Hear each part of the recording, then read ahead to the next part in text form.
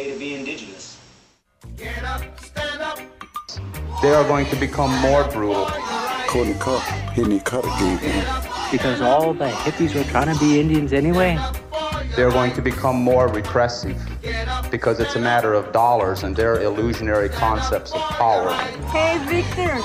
We must live in balance with the earth. And also with recent happenings at Wounded Knee. I am awake. Welcome to Native Roots Radio presents I'm Awake, and I'm your host, xeuugli.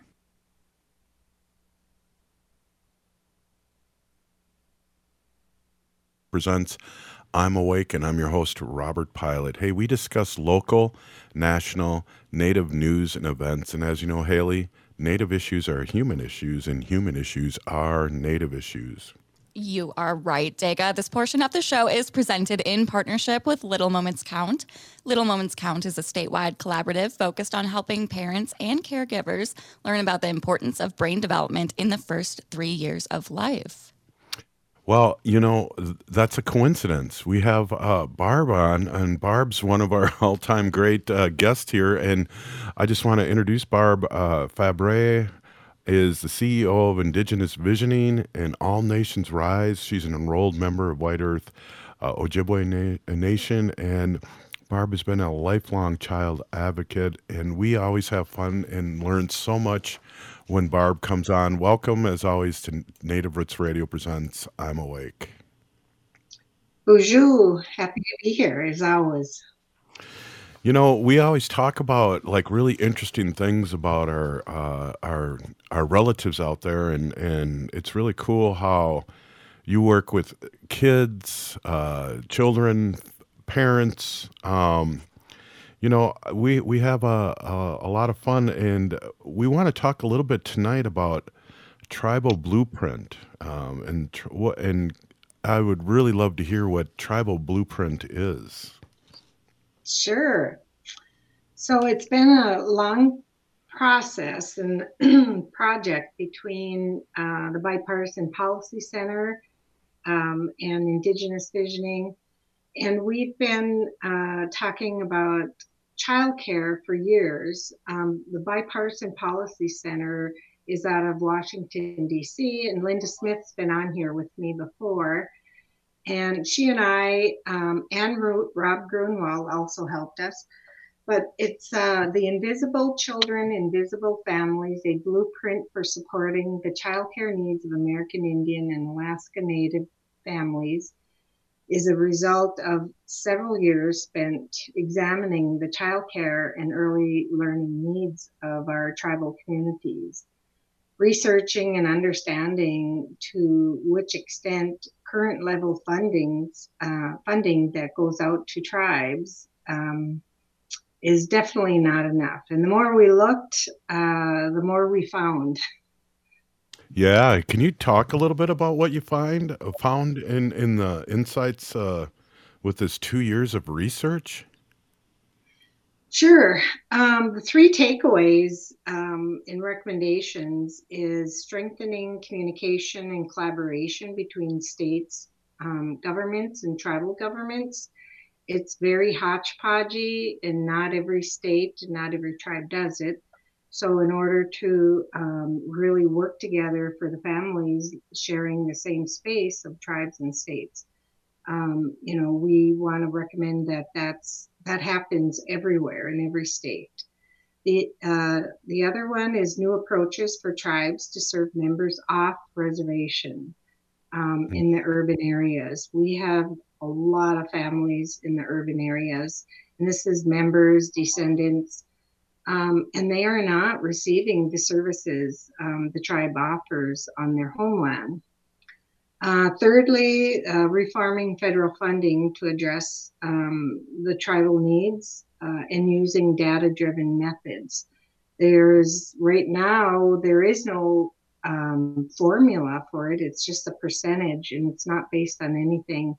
And because many tribes may not have, data systems where they can tell how many, members and descendants they have and can serve, it's really a guessing game by every tribe that receives that funding. And I'll back up a little bit. The Child Care Development Block Grant is what states receive and tribes receive to create child care systems. Yeah, and you hit it on the nose too. I think when people are enrolled members and their family is descendants, a lot of times they don't get counted. And I know one of the most interesting things I've learned over the years of doing this show is how big the urban community is, Barb. It's huge. There's in the report, we were able and fortunate enough to find some data that showed, I want to say there was like 800,000 just in the urban Minnesota setting, and that's membership and descendants that self-identify as Native American. That's a lot of people, and there are no tribal childcare programs, very few. There's I think they counted over 4,000 children from birth to 3. And there's maybe 2 programs in the metro that are urban, are native. And then there's not tribal Head Start.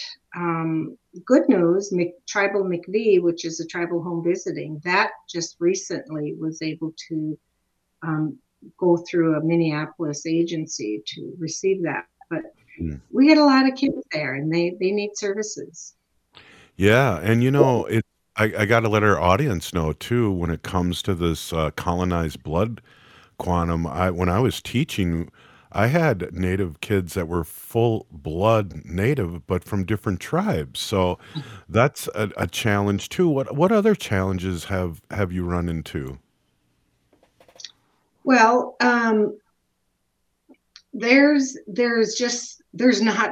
nobody has the right data, not Right. even the census. And you know how the census is in Indian country, it's kind of hit and miss. And, but there's just so many families that are not receiving services. And that's what we wanted to highlight in this, and especially in the urban communities across the states. And if we want our children to be in high quality, culturally relevant, where the childcare provider is from looks like them, talks like them, that's huge. That means a lot to children and families. Exactly. Hey, we're here with Barb Fabre, and we're talking about the tribal blueprint research, which is really opening up some eyes, I imagine, through this research. And we're talking a little bit about that. There's some recommendations. What are some of the recommendations that came out of this? Well, we definitely want to have more states to have annual tribal consultations. And it's a two-way street. We also encourage tribes to reach out to their states if it's not happening, because by talking and working together, they can help identify the needs and come up with solutions to serve our families in the urban setting. There's a lot that can happen when tribes and states meet. And like I said, there's some that do it very well, and there's many that don't do it at all. And that's such a disservice to families, both on the reservation and in the rural or in the metro areas. So, and we found that the data, it doesn't represent our people, both on the reservation and in the urban setting. So we need to get a handle on that so that we can have our fair funding. Yeah, absolutely. Hey, Barb, hold on for another segment. This is always really interesting talking to you about this, and especially with this tribal blueprint research and what it's telling us. Thank you for being on, and we're going to grab you on another segment here. This is Native Roots Radio presents I'm Awake, and we'll be right back after this short break.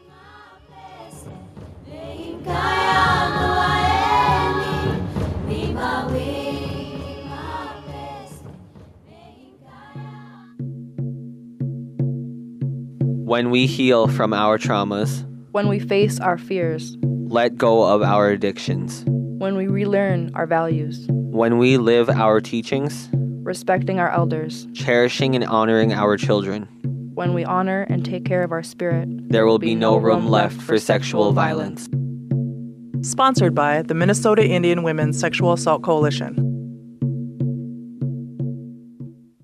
Hi, I'm Claudia with MinSure, Minnesota's official health insurance marketplace. With MinSure, you can compare health plans from multiple companies and get free help from a trusted expert. Whatever health plan you choose with MinSure, it's guaranteed to cover essential benefits, so you can get the care you need. See if you qualify for discounts, available only through MinSure. If you need quality, comprehensive health insurance, get started now at minsure.org.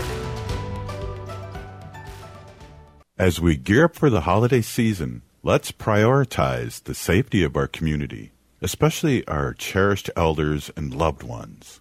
As you plan your holiday gatherings, remember, whether you're young or in good health, you could still unknowingly spread COVID-19. The key to a safer celebration is getting vaccinated. The newest vaccines are authorized, effective against current variants, and FDA approved for ages 6 months and up. So here's the call to action. Be a vaccinative. Protect yourself and your loved ones. Getting vaccinated before your holiday gatherings is a powerful way to ensure a safer and happier time for everyone. Let's honor our elders by preserving their wisdom and stories for generations to come. So be a vaccinative this holiday season. Find more information, including clinics with free vaccines, at vaccines.gov. This message is brought to you in partnership with the Minnesota Department of Health. Hi, this is Representative Sharice Davids from Kansas. I'm Ho Chunk, and you're listening to Native Roots Radio. And we're back to Native Roots Radio presents I'm Awake, and this is Robert Pilot. This portion of the show is presented in partnership with Little Moments Count. We're excited to have this partnership on Native Roots Radio and get to host great guests here and have conversations around early childhood development, because we know that our next generations are so important to our community. You can learn more at littlemomentscount.org. Hey, thanks, Haley. And we're here with Barb Fabre, and she's the CEO of Indigenous Visioning and All Nations Rise. And we're talking about the Tribal Blueprint Project. And I think I accidentally called it the Tribal Blueprint Research, but it's a project. And we're kind of talking a little bit about the recommendations that are coming up. And right now, I'd like to find out a little bit about communication and collaboration, and if there's some cool examples you can give our listening audience about that. Sure. So one of the biggest things that we just talked about was the data. So as you know, many tribes don't have a data system. Well, we feel that there's, the federal government should allow additional funding in whatever avenue they choose so that tribes can support and maintain their own data systems. And unless we can tell our story through data, we really are a silent and invisible population.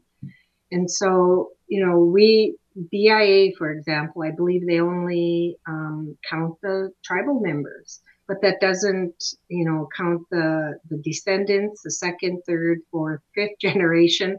Right. I'm with you, Robert. The blood quantum needs to go. It's hurting our people and our tribes in the future. Definitely colonized thinking, and I know there's some nations that have changed that, and but again, data. You don't want to sink a tribe with having too many members, but you also want to do it in a good way and be open to our relatives. So this is part of a big conversation that we have here sometimes, but it fits right in here with the blueprint. We need to reach out to our relatives and help them and support them. What else do you think about the strategies? I mean, how do we advocate and for recognizing and supporting the needs of these young ones that are beyond the reservation boundaries like we're talking about. Right. If we had, I don't even know if tribes have that data of members living off the reservation, whether it's members or descendants. I don't think anybody has that. And if federal funding is based on the number of members, right, and I say that loosely, then we're not counting all of our members and descendants. We're doing a disservice to our tribes by not providing that. So, it's all in the data.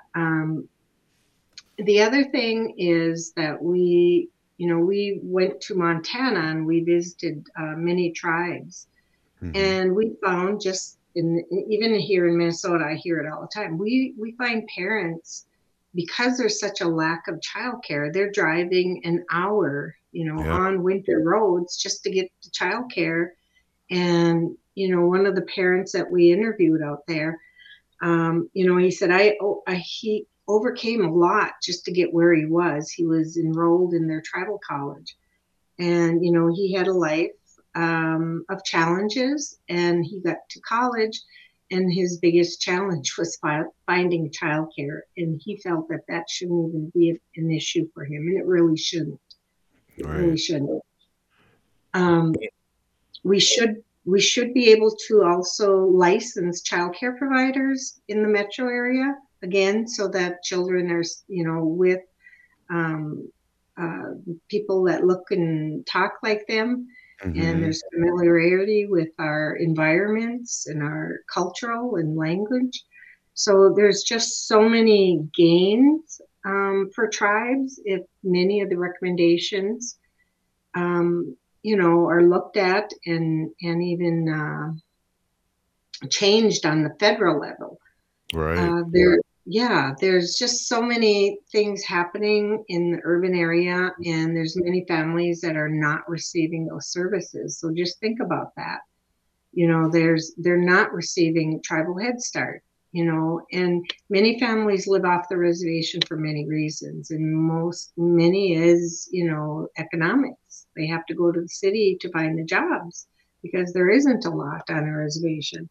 So we wrote this hoping that, policymakers will take a look at what we found, what we heard. We did lots of surveys. We did lots of interviews, site visits, and talked to agencies both on the reservation and off the reservation. And there's a lot of common themes there. Wow. And Haley, we've had this discussion on the show, and I can't remember, was it 65% urban Indians as opposed to 35 living on the res here in Minnesota? Was there some number that was unbelievable? I was surprised to hear that, but I've heard it more than once, Barb. Yeah, we found there was, I believe it was around 80% of the members of a tribe living off the reservation. And again, we do not know, is that just members or is that descendants? So, it's not a true story we're telling, even with those numbers. They're probably double. So we need reforming in the federal funding, and we need to talk about this a lot, and consistently talk about it, Barb. Right. And tribes and states, if they met regularly, they could figure this out for their state. So that was one of our big recommendations was for tribes and states just to meet regularly and find out, listen to the memberships both on the reservation and off, and how to come up with funding or services that can reach down to the urban setting. For example, the childcare. It's not in statute, but it's in a policy at the federal level that you can't serve families off the reservation no more than 20. One said 20 miles, another said 35 miles. So, that could be an easy fix. And we are asking that tribes, federal programs allow tribes to go off reservation when it comes to things like that. They already do it in Minnesota for Indian child welfare and for foster care. So they should be able to do it with child care. Absolutely. And Barb, you know this, and I know you always come up with great stuff. We need a call to action that our listeners and people that will be listening to this once it turns into a podcast and is out there again. What kind of call to action, especially with the policymakers, can we do as citizens or support you in Indigenous visioning and All My Nation Rise? How can we do that? Talk to your legislators seriously, and talk to them and tell them your story, and ask them why. If you're living in Minneapolis, for example, why your tribe can't support you and your children with quality childcare. Just like Little Moments Count, we're all about making sure that children 0 to 5 or 0 to 12 are getting high quality. Our kids are not, they're hurting in school, and they're arriving at school not ready. Mm-hmm. And so when they're not ready, they have to catch up. And, high quality childcare, Head Start, Tribal Head Start, all those programs are there to ensure that children are ready, but only a small portion of children receive those services right now. So along with that, what is your opinion of some of the most critical steps that need to be taken to ensure success? I hear a couple steps. Are there any more? Well, definitely get involved. Especially with when tribes, encourage tribes, your tribal leaders, and encourage your state leaders, officials, to have these tribal consultation. This is where all of this is discussed, and parents can go to it, programs can go to it and ask questions, and when they come to tribal consultation, all of that is documented. So the questions are documented, the responses are documented, but you're raising the issue, and there's not enough people raising these issues. Is there a place, Barb, where somebody could get the tribal blueprint research to bring along with them? Is it on a website, the research and what's been found out, or? Yes. Go to the Bipartisan Policy Center. You'll find some of the interviews that we did. We did a segment of interviews of parents and officials, both state and tribes, just talking about this. And then you'll also find this blueprint and print it out and take it with you when you go and talk to your legislators and tribal council. Absolutely. Barb, thank you so much for coming on. And it's really always good to see you, and happy holidays, happy New Year. And we'll see you probably again next year. We really appreciate the information and the work that you, Little Moments Count, Indigenous visioning, and All My Nations Rise do. Pinigigi, thank you so much for coming on. Miigwech. We'll see you. Hey, up next, Arvina Martin, and we'll be talking politics. This is Native Roots Radio Presents I'm Awake. Stay with us.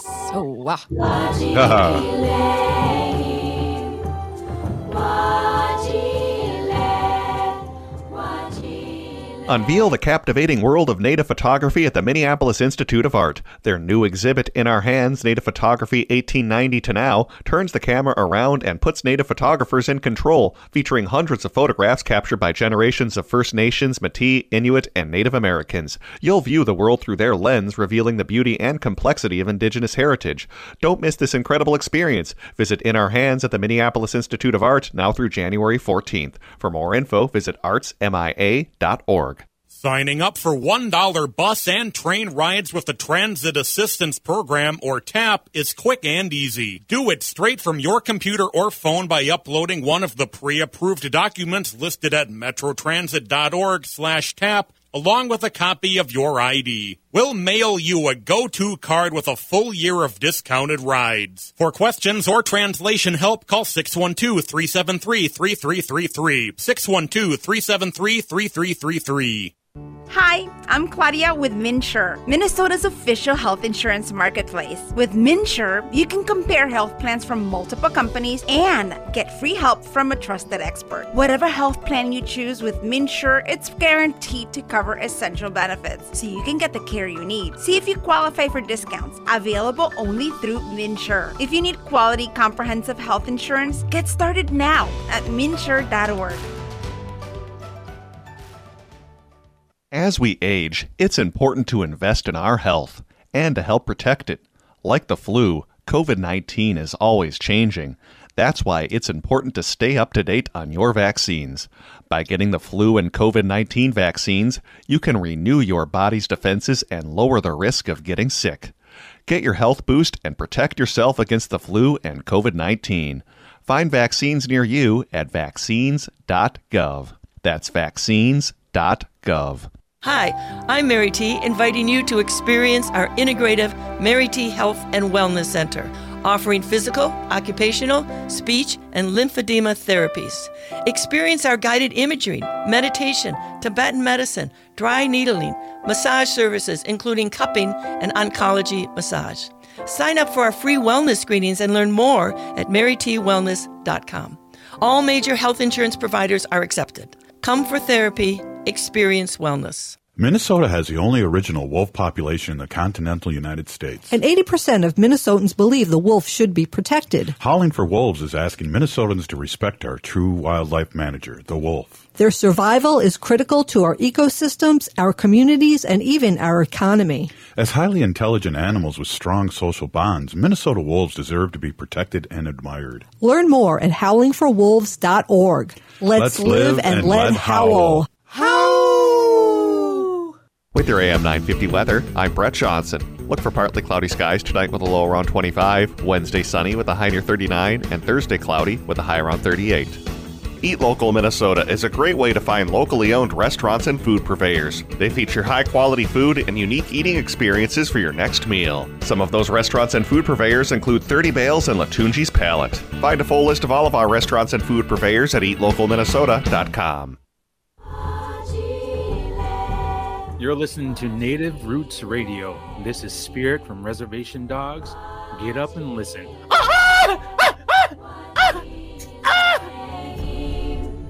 Welcome back to Native Roots Radio presents I'm Awake, and this is Robert Pilot. This portion of the show is supported by the Minnesota Indian Women's Sexual Assault Coalition.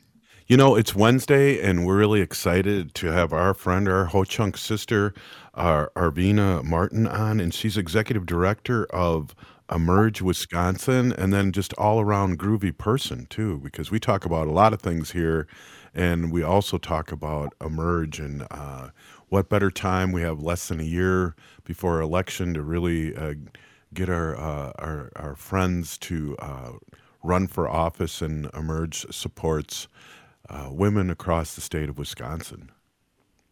Welcome. Well, thank you so much for having me. I almost said welcome as well. That's right. Arvina is and might have to. I'm going to go to New York in a week or so. Might have to host again. Oh. But I talked to our president of Ho-Chunk Nation about coming on Wednesday with you, and we can have just a whole hour of round robin fun.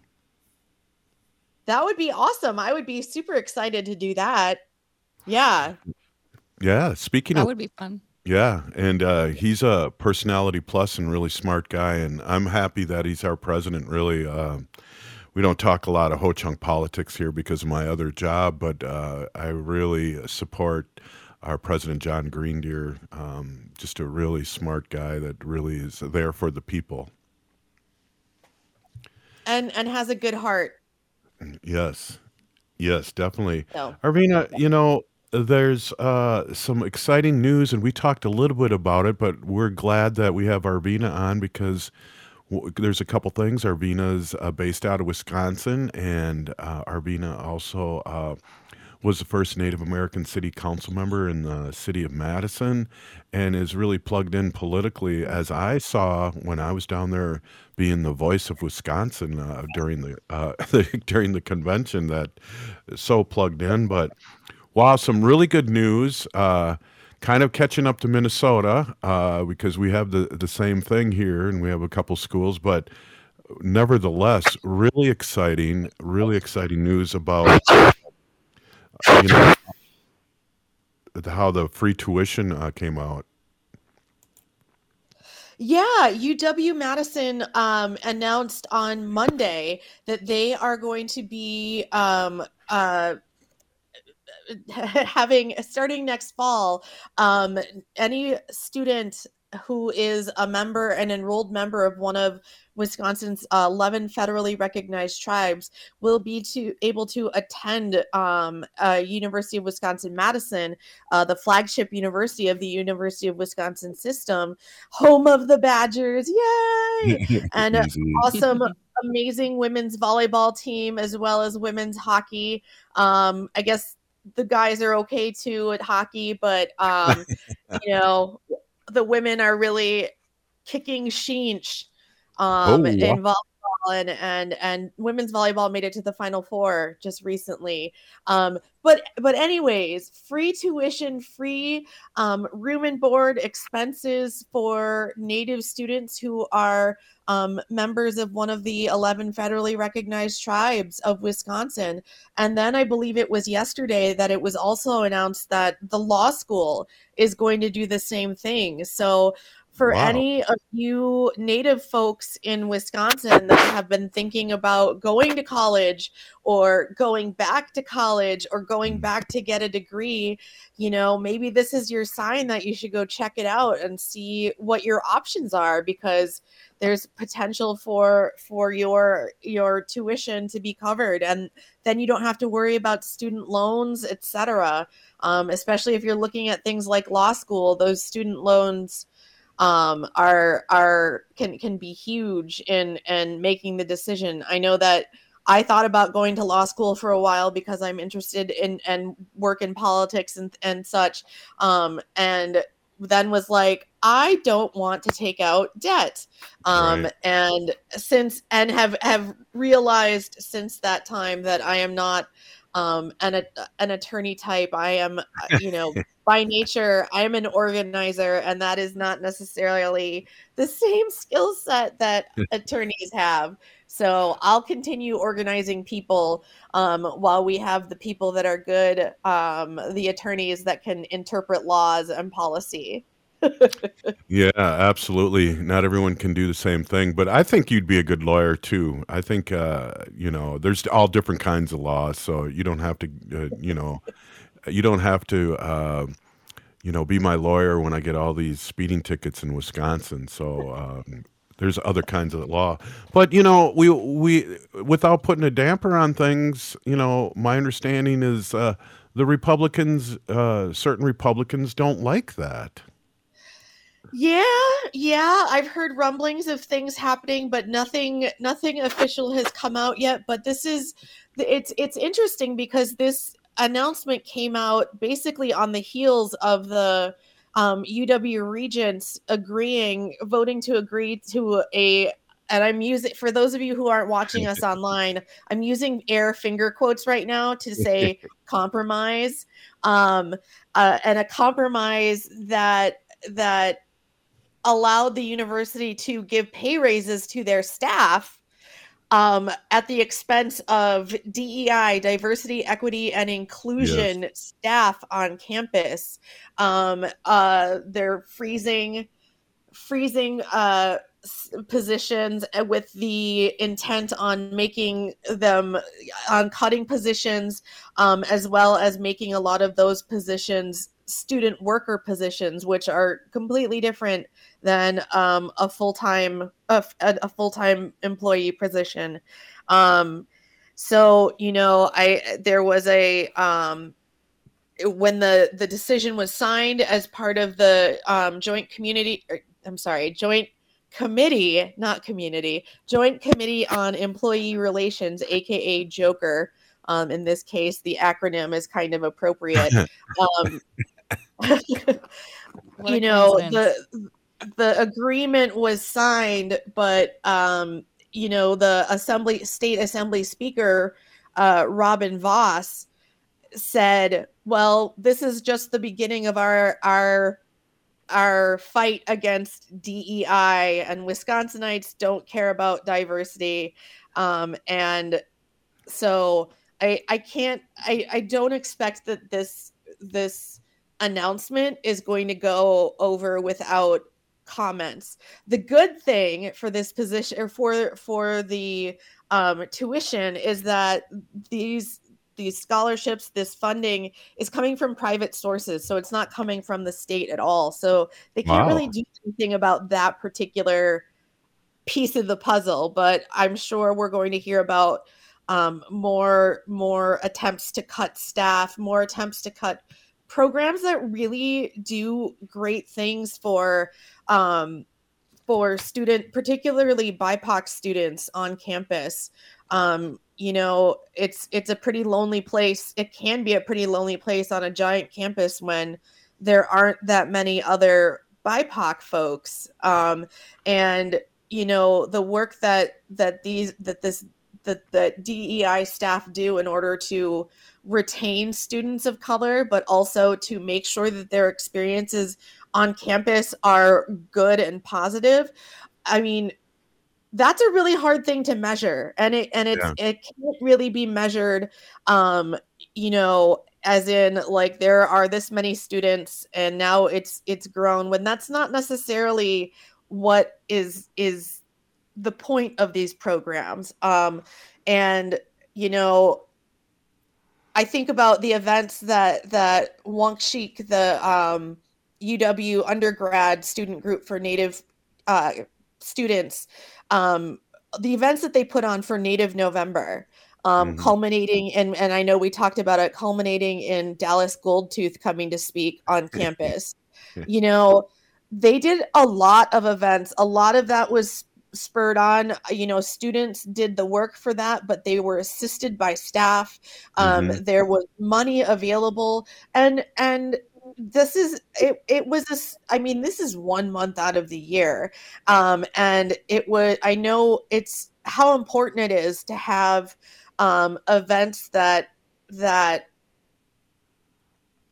celebrate culture, that celebrate the things that are important to you and values in your life. And a lot of those things fall by the wayside. So, you know, DEI funding is a really big deal. And when you want to think about retention of particularly BIPOC, and as well as queer students, you know, having that program and having safe spaces available where people can let go and take off that mask of like participating in society, a society that doesn't quite welcome you.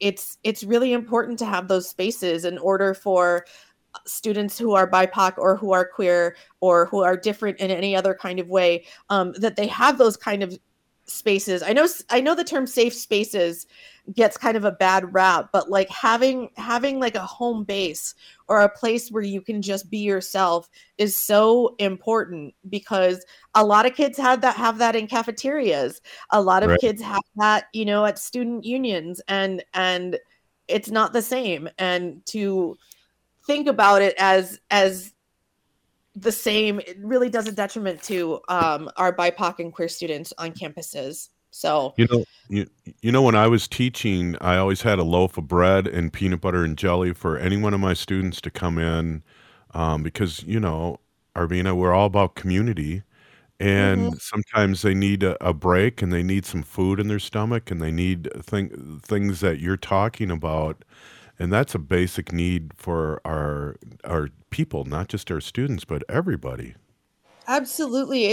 It's having an appropriate space to just let go and to just be, and not having to have, I mean, I think about my time in college and how outside of my Native American Studies classes, if anything came up about Natives, every single eye in the room would turn to me. And, you know, especially students of color or queer students feel like they have to be the resource, and they end up doing teaching to their fellow students, and that's not what you're there for. You are there to learn. And it can be really, really hard to have that kind of wall up all the time in order to protect yourself, in order to get your education. Hey, we're with Arvina Martin, Executive Director of Emerge Wisconsin, and we got another segment with Arvina, and we're really excited. And I want to get her take on Minnesota's new flag, and then talk about a little history of the Madison city flag. I have a story to tell you before you bring up your story. Ooh. Yes. Hey, this is Native Roots Native Roots Radio presents I'm Awake, and we'll be right back after this short break. Stay with us.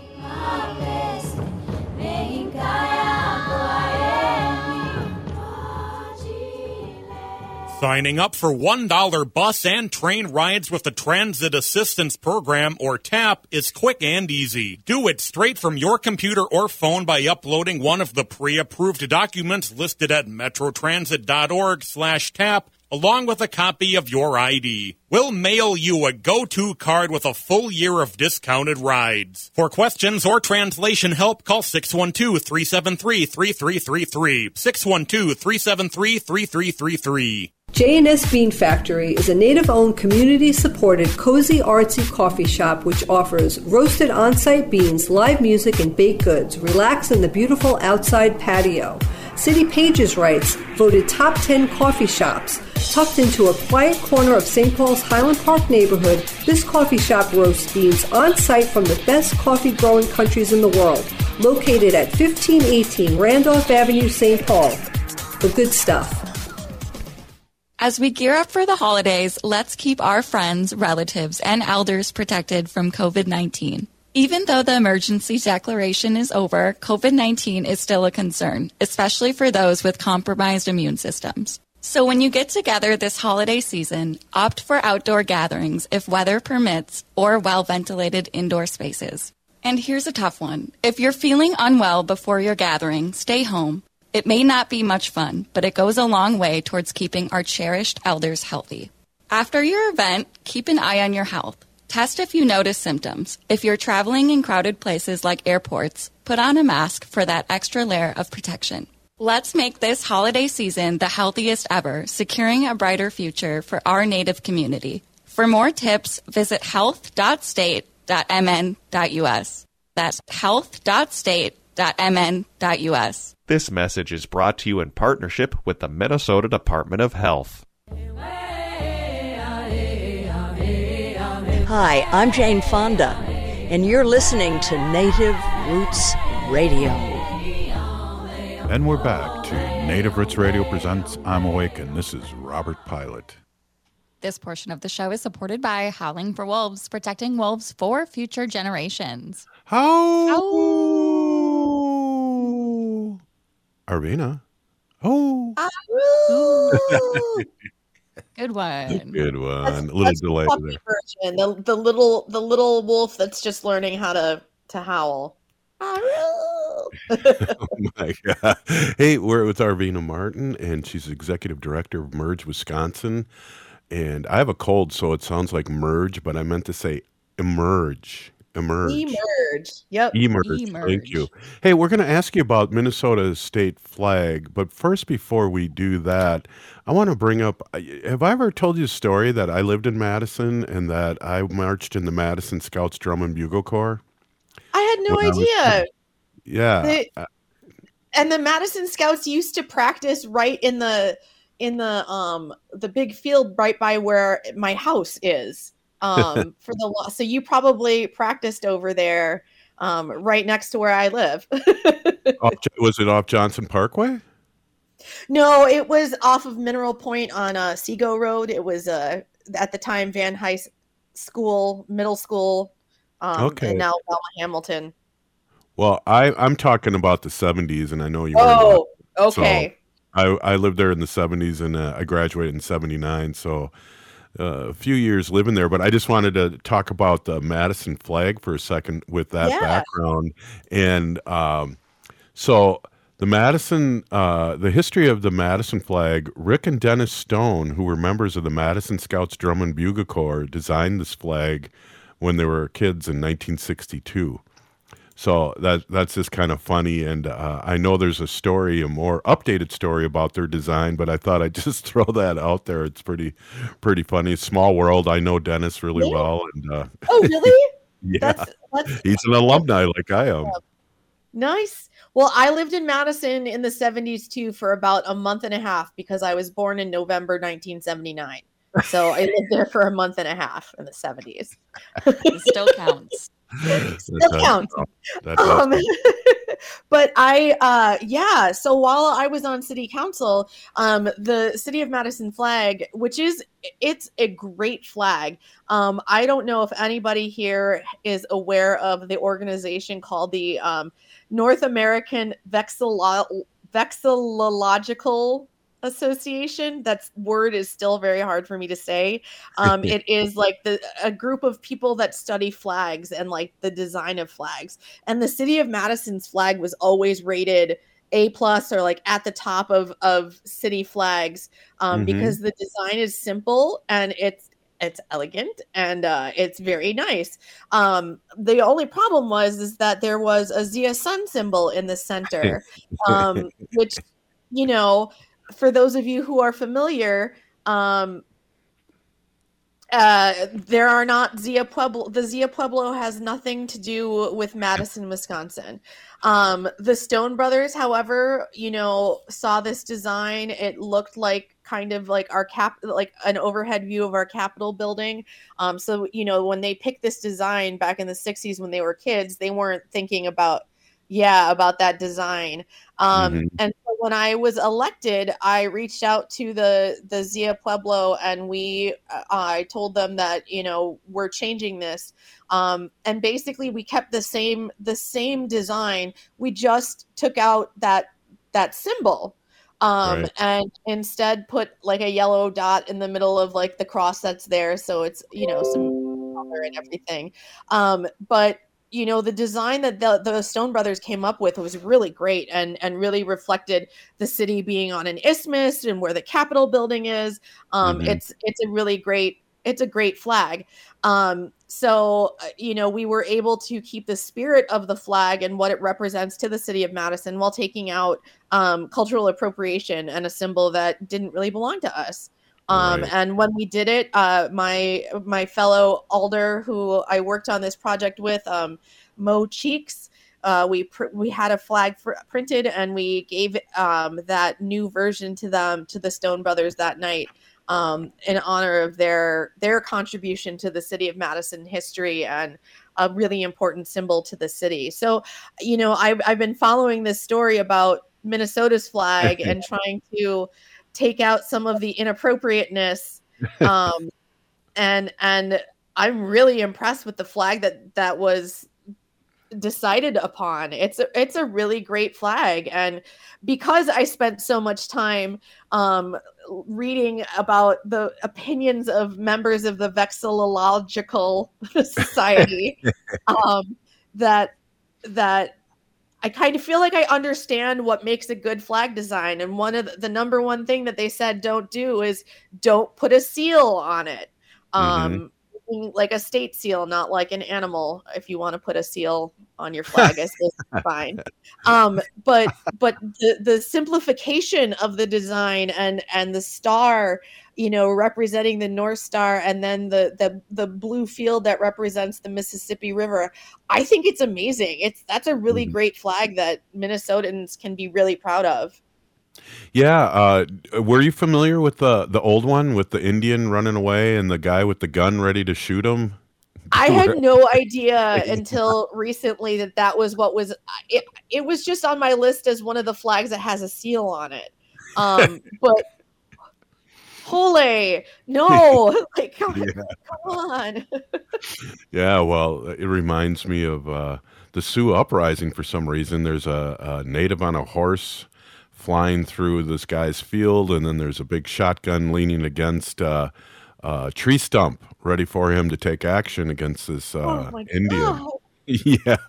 Oh, there you can't really. I'll find a better one. Yeah, Haley. It's hard to see, but there's it was the seal too, but so we're happy. I'm happy regardless. And I think change is good and change is inevitable. But can you see way in the back there? There's my a horse, goodness. and Oh then my goodness. there's a stump right up there with this farmer to the left of the center of the flag, and he's got a gun ready to do business. Oh, So all of you radio listeners, if you could see my face right now, it's not a happy face. It Wow. actually reminds me of I can't remember what the name of the town was, but it's in upstate New York, I believe, that has a town flag, and it's supposed to represent like fisticuffs, like some kind of like hand-to-hand combat battle between a native person and a white person. Whoa. And literally, like, the picture on the flag looks like they're both standing there, but the white guy looks like he's like reaching out to choke the Indian guy. And I like, to me, that's like South Park levels of like WTF-ness, like I can't. I'm really proud of Minnesota for taking out that, let's be polite and call it questionable imagery. Exactly. And, people will talk about like, oh, there's all this other stuff that's way more important. Yeah. Why are we working on this? To which I always say, we can work on more than one thing at the same time. Number Right. one, we can work on the flag, but we can, while working on trying to make sure people have access to housing, food, fresh water, etc. But the other thing is, there is no reason why a flag that represents a state or a city should include, denigrating some of the people in that city by like having them being targets for some pioneers to prop their gun on a stump. You like how, I don't know. This was well thought out, and it's lovely. It's lovely. You guys have a great state flag. Appreciate it. I like our seal too. It's got the loon in there, but we'll talk about that next week. Hey, we won't talk about football the rest of the season unless we're talking about Taylor Swift and Herbo. That's So I just How wanted about to throw. Simone Biles? Her husband plays for the Packers, so we like Simone Biles. I can't remember his name, but I would love to have a Biles jersey. All right. Well, Christmas is coming up, and Haley's rich, so we'll see. Yay! I didn't know that. Hey, Arvina, Pina Gigi, thank you so much for being on as always, and your insight was awesome on that. And I'm just ending the show right now. We're still here. We are the seventh generation. And free Leonard Peltier.